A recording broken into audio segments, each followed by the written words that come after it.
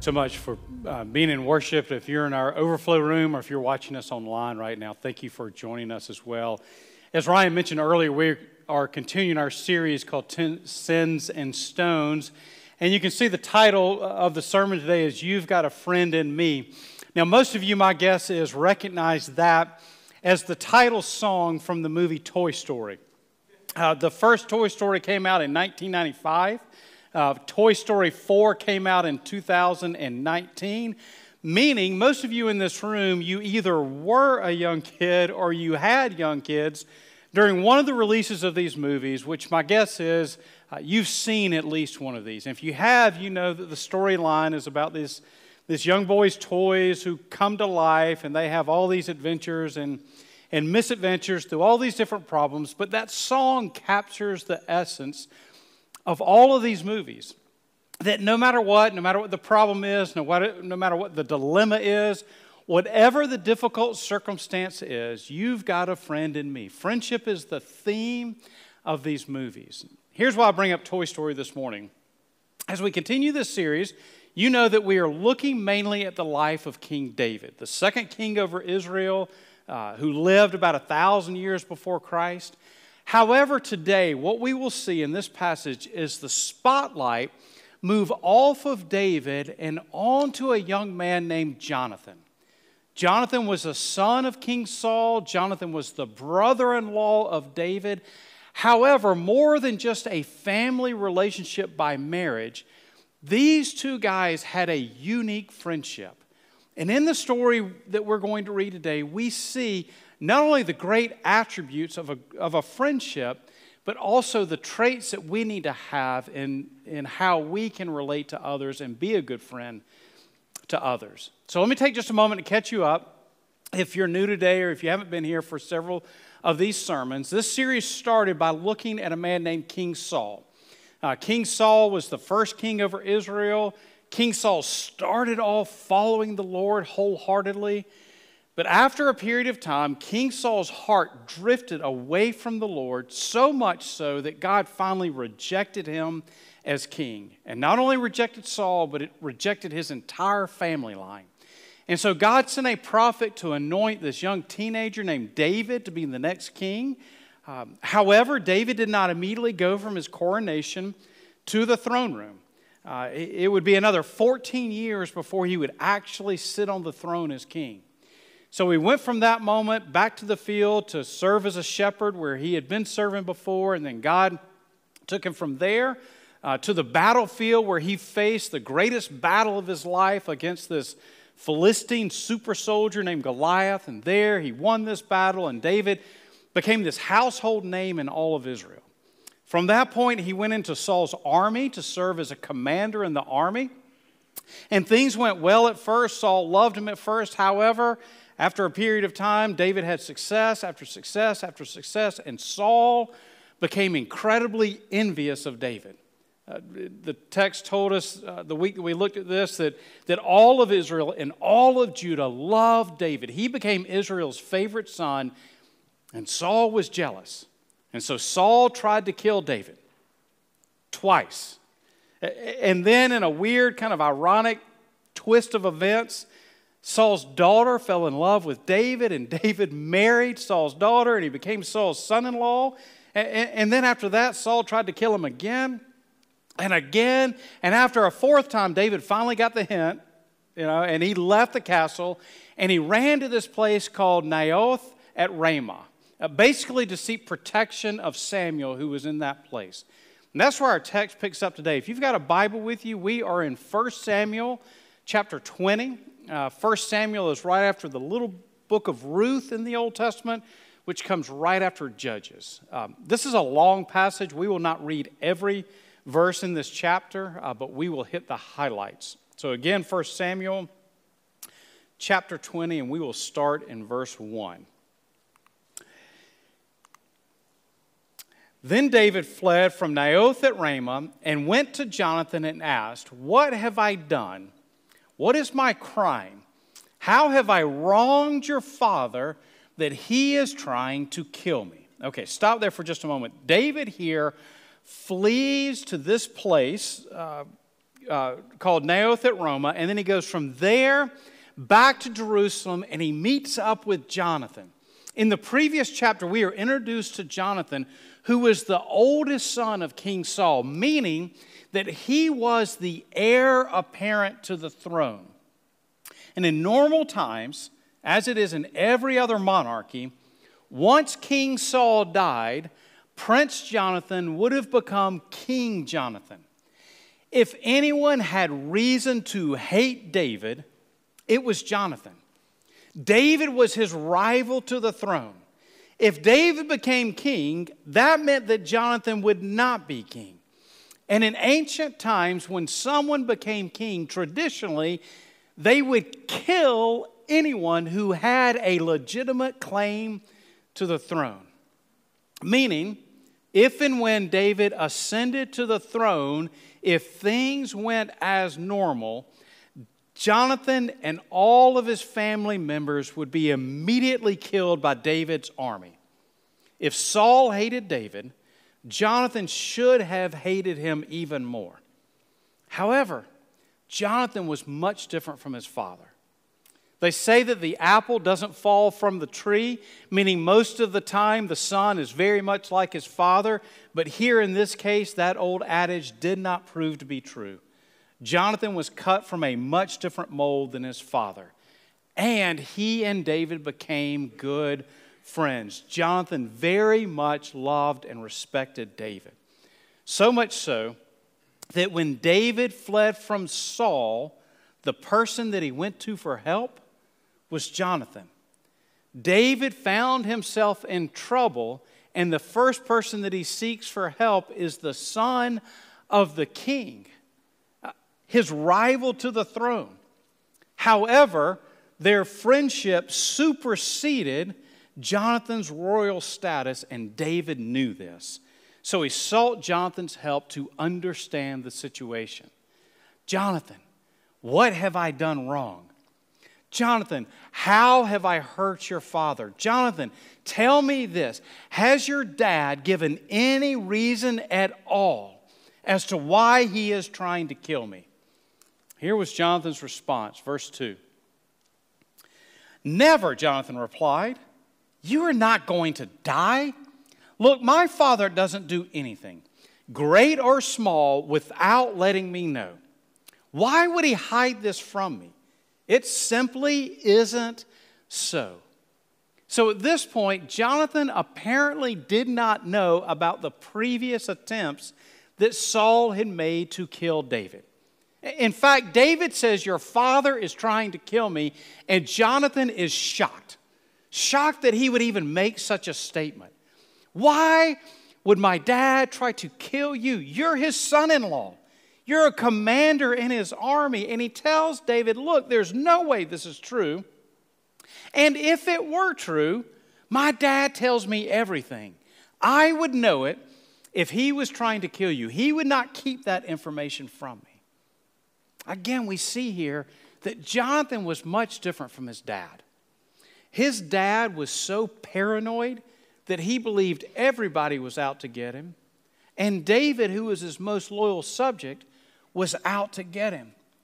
Jonathan, on the other hand, had a high level of trust about everybody, including his father, even though his father really did have murderous intentions in his heart toward David. So Jonathan insists to David, look, hey, everything's cool in the castle. Just come on back home. My dad doesn't want to kill you. You'll be fine. And this is how David responds, verse 3. But David took an oath and said, your father knows very well that I have found favor in your eyes. And he has said to himself, Jonathan must not know this, or he will be grieved. Yet as surely as the Lord lives and as you live, there is only a step between me and death. So David here explains to Jonathan, look, the reason you are unaware of your dad's intentions is because of our friendship. Your dad knows how much I mean to you and you mean to me, and so he knows that if he warned you that he was trying to kill me, that you would tell me, that you would let me know of his plans. However, I'm telling you, Jonathan, as surely as the Lord lives, and as surely as you are standing right in front of me, your dad is trying to kill me. And as king, he has the power to do so. This logic convinced Jonathan. So here's what he said next, verse 4. Jonathan said to David, whatever you want me to do, I'll do it for you. So David said, look, tomorrow is the new moon feast, and I am supposed to dine with the king. But let me go and hide in the field until the evening of the day after tomorrow. So a new moon is when the moon is between the earth and the sun. And so the moon becomes invisible to the earth, or just an outline, just a sliver of the moon can be seen. And since it takes a month for the moon to rotate around the earth, then the ancients would mark the beginning of a new month when a new moon appeared. In fact, we get the word moon from the word month. And in Israel, they would celebrate the new month with this celebration meal. The entire family would be invited, extended family would be invited, and it would last for several nights. So David says, tomorrow is a new moon feast. Saul will have a feast. I will be expected to be at the feast. And then he continues with verse 6. If your father misses me at all, tell him David earnestly asked my permission to hurry to Bethlehem, his hometown, because an annual sacrifice is being made there for his whole clan. If he says, very well, then your servant is safe. But if he loses his temper, you can be sure that he is determined to harm me. As for you, show kindness to your servant, for you have brought him into a covenant with you before the Lord. If I am guilty, then kill me yourself. Why hand me over to your father? So here's what David does. David says, let's use this family gathering as a test, essentially to prove to Jonathan that Saul really does want to kill him. I won't go to the feast. You show up to the feast. You give an excuse for my absence. If your dad says, oh, that's cool, no big deal, then everything's fine. If your dad becomes unreasonably angry that I'm not there, then that will let you know that your dad really wants to kill me. And then David adds this. He says, look, if I'm the one in the wrong here, then you can kill me yourself. You don't have to hand me over to your father. But I promise you, Jonathan, that I am right.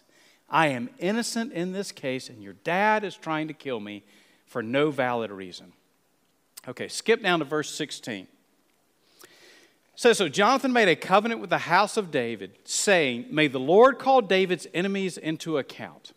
And Jonathan had David reaffirm his oath out of love for him, because he loved David as he loved himself. Again, here we see that Jonathan was much different from his father. Even though David's very existence threatened Jonathan's future as king over Israel, Jonathan loved David.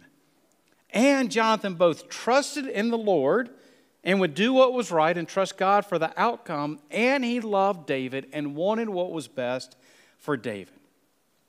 So in the next verses, Jonathan and David come up with a plan. Essentially that Jonathan would go to a field near the hiding place where David was hiding out from Saul, and there he would shoot arrows. He would bring a young boy with him. He would shoot arrows out into the field. As the boy would go out to retrieve the arrows, they would have a signal. Jonathan, if he said, hey, the arrows are closer to you, come this way, come back towards me, that was a signal that David was safe, that he could come to the castle. If he said to the boy, the arrows are beyond you, go further, that was a signal that Saul was angry and that David needed to run because he was most definitely not safe. So David agrees to this plan. He goes and hides. They have the feast. Jonathan goes to the feast. David does not attend the feast. And so at a certain point, Saul says to Jonathan, hey, where's David? He's part of the family now. He's supposed to be here for the feast, but he's not. What's going on with David? Here's what Jonathan says, verse 28. Jonathan answered, David earnestly asked me for permission to go to Bethlehem. He said, let me go because our family is observing a sacrifice in the town and my brother has ordered me to be there. If I have found favor in your eyes, let me get away to see my brothers. That is why he has not come to the king's table. Okay, now this story of Jonathan was not true. Technically, it was a lie. However, it was a very legitimate excuse as to why David was unable to attend the feast. His family back in Bethlehem needed him. Bethlehem's only about 5 miles to the south of Jerusalem. That's where David was from. Here, Jonathan says his brothers practically mandated that he come home for their new moon feast. They're doing this big sacrifice. His family needed him there. He came to me. He asked for permission. He begged off. He said, please excuse me. I need to go and be with my family in Bethlehem. Again, a very legitimate explanation as to why he was not at the feast. And normally, Saul would have said, oh, perfectly understandable. Sure, makes sense. Family obligations, I get it. Brothers back in Bethlehem, they're being a little demanding. That's fine. Thanks for letting me know why he's not here. No big deal. However, Saul was insane with hatred towards David. And he had a plan in his mind as to how he was going to kill David at this feast. We do not know the details of that plan. The writer does not clue us into exactly what Saul was thinking, but we know, based on the next few verses, that he definitely had a plan. Maybe it was to invite David to go up to the rooftop of the castle. Hey, David, my son-in-law, my buddy, come on up to the roof of the castle with me. Let's go gaze at the new moon together. And then when they got up there to the castle and looked out, looking at the stars, looking at the new moon, perhaps he would just give old David a shove right off the roof of the castle and David would fall to his death below. And Saul would go downstairs and say to everyone, you know, David had too much to drink. We got to the roof of the castle. He was looking out and he stumbled and he fell off the roof. So sad, let's have a funeral and move on. Maybe that was his plan. We don't know. However, we do know that he wanted to cause David harm. Here's how we know that. Verse 30. Saul's anger flared up at Jonathan, and he said to him, you son of a perverse and rebellious woman, don't I know that you have sided with the son of Jesse to your own shame and the shame of the mother who bore you? As long as the son of Jesse lives on this earth, neither you nor your kingdom will be established. Now send someone to bring him to me, for he must die. Now, I am not going to translate into our modern vernacular exactly what Saul said to Jonathan here. It would be completely inappropriate for church and honestly not something you should listen to at any point. Saul here, in the worst way, cusses Jonathan and the woman who bore him, Jonathan's mother. It was awful language. And there is this weird, twisted kind of madness that is just oozing out of Saul at this point. So much so that Jonathan is caught off guard. He cannot understand the hatred that his father has for David. That David somehow has brought out the absolute worst in his father. And so Jonathan responds this way, verse 32. Why, Dad? Why should he be put to death? What has he done? Jonathan asks his dad. And again, here he's just in shock.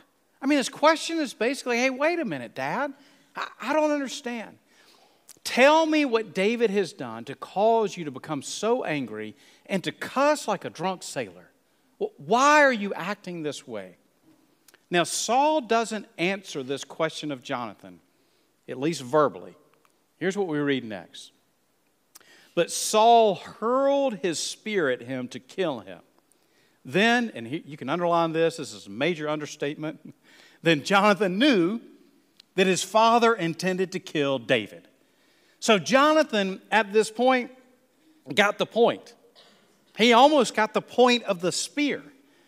I mean, if David drove Saul so crazy that Saul was willing to try and kill his own son just for asking the question about what David had done wrong, then Saul most definitely wanted to kill David. I mean, Jonathan, who earlier insisted that dear old dad meant no harm to David, by this point, he understood the truth. Saul wanted David dead. So Jonathan left pretty quickly, I imagine. A madman's hurling a spear at you, you get out of the castle as quickly as possible. Jonathan took a servant with him. They went out to the field. This young boy was there. Jonathan shot arrows into the field. He told the boy, go and retrieve the arrows. And as the boy went out to the field, Jonathan shouted, no, the arrows are beyond you. Go, run, don't stop, keep going. The boy was likely confused, not really sure why Jonathan was yelling that, but those words were actually meant for David, who was hiding out close by. The boy brings the arrows back. Jonathan says, okay, now take these arrows back to town, which was basically just a cover story, so that if anyone asked, Jonathan could say, I was just out in the field shooting arrows, asked the young boy. He was there. Nobody else was there. Then the story concludes this way. Verse 41. After the boy had gone, David got up from the south side of the stone and bowed down before Jonathan 3 times, with his face to the ground. Then they kissed each other and wept together, but David wept the most. Jonathan said to David, go in peace, for we have sworn friendship with each other in the name of the Lord, saying, the Lord is witness between you and me, and between your descendants and my descendants forever. Then David left, and Jonathan went back to the town. So after he sent the boy away, Jonathan went over to David's hiding place. David came out and he bowed down to Jonathan 3 times, a sign of submission before Jonathan, placing his face in the dirt, just a humility before his friend Jonathan. There they part ways, weeping, knowing this is likely the last time they will ever see each other. David especially says that his heart was in anguish over losing his friend Jonathan, this one who had been such an incredible friend to him. When you talk about the greatest friendships in the Bible, this friendship between Jonathan and David tops our list. There are other great friendships in Scripture, but most of those are a mentor-protege type relationship. Think of Paul and Timothy. They had a great friendship, but Paul was really like a father to Timothy, his son. Elijah and Elisha, very similar. Peter and John Mark, a similar kind of relationship. Even Naomi and Ruth, an older person with a younger person, sort of an apprentice that they've taken under their wings and coaching them. However, with David and Jonathan, what we find is the premier example of 2 peers with a strong friendship and giving us a picture of what it means to be a good friend. And although this series focuses on David, again, the spotlight here is really on Jonathan.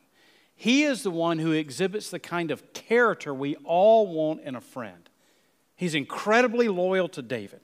He thought of David's needs before his own needs, and he was willing to take big risks to help his friend David.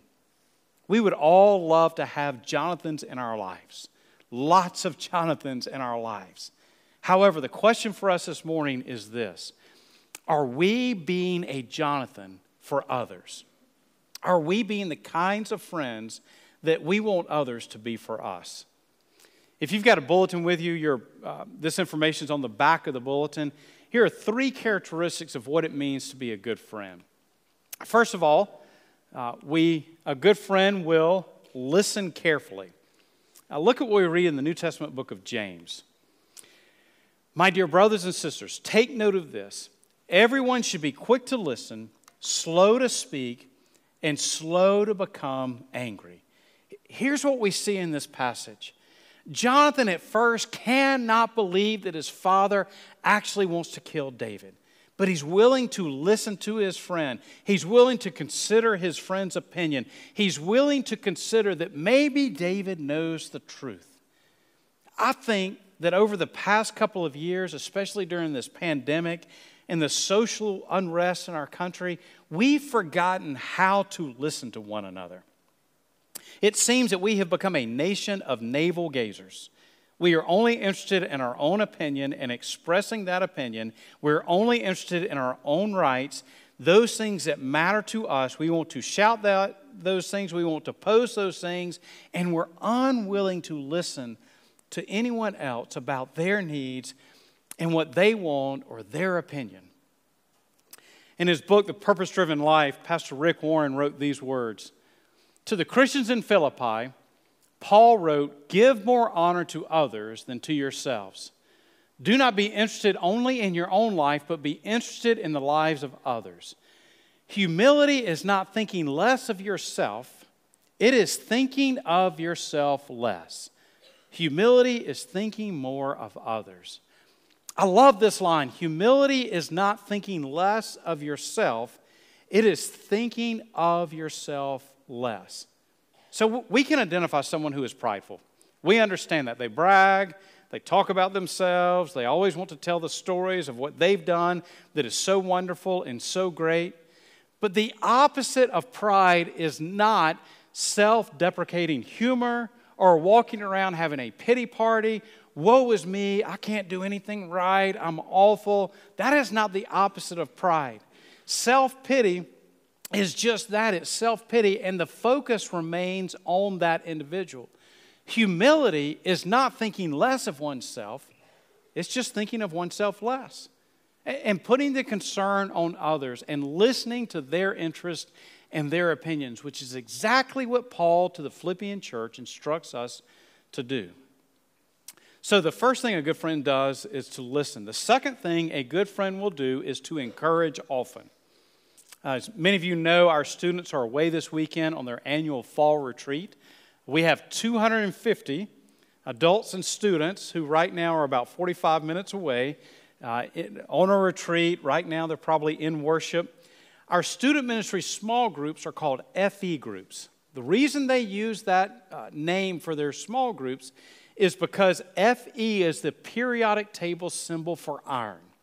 And they get that from this verse found in Proverbs 27. As iron sharpens iron, so one person sharpens another. So in their groups, they are to sharpen one another. They are to encourage one another. They are to champion one another's walk with the Lord. To say, go, run, pursue God. They are to hold one another accountable and to do everything they can to sharpen one another. This is what we see in this passage. If you've been with us for this series, you know that so far, David has been absolutely perfect. In everything that he has said, and everything that he has done, David has been the picture of perfection. Almost like a Superman. And he was a guy who could do no wrong. But we get to this passage and we discover that Superman has a small rip in his cape. David finally shows his humanity. I mean, David, who earlier stepped onto this battlefield and faced this super soldier giant named Goliath with incredible trust in the Lord, without wavering, without backing down for a moment, suddenly finds himself in the crosshairs of King Saul. And his faith begins to waver. He's having trouble trusting in God.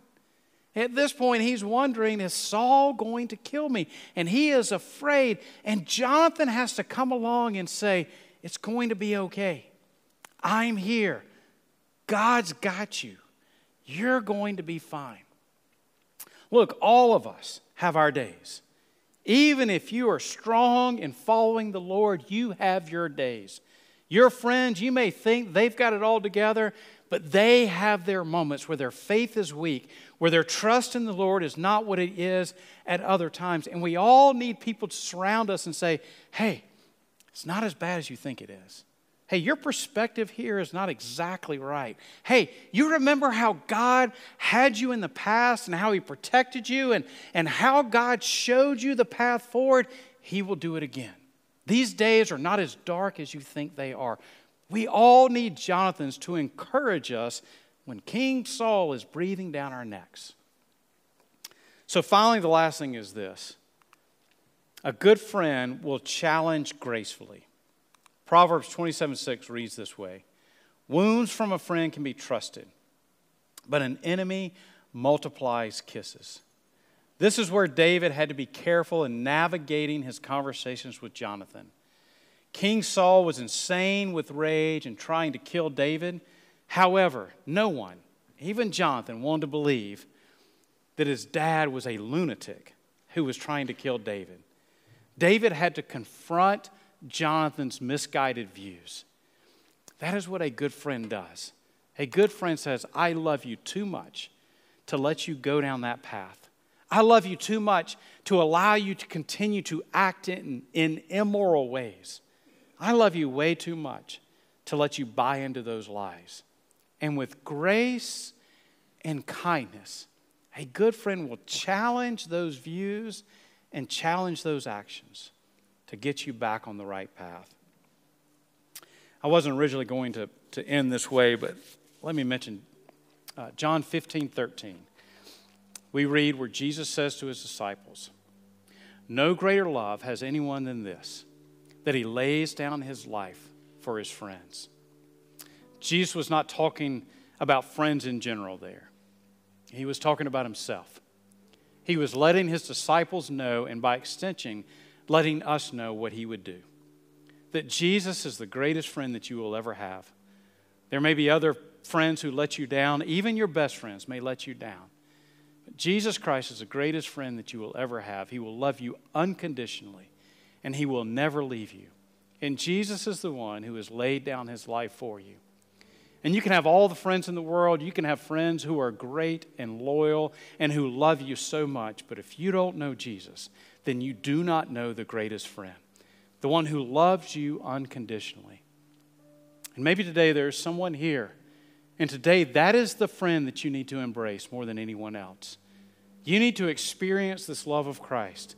And maybe for the first time you need to say, Jesus, you are the friend that I really need.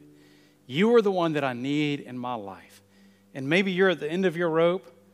Maybe you've got King Saul just coming after you hard. For some reason, God has you here today in this place.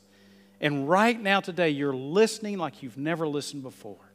That maybe you've heard the gospel plenty of times. You've been in church plenty of times. But your mind's always been on other things. Your thoughts have been in other places.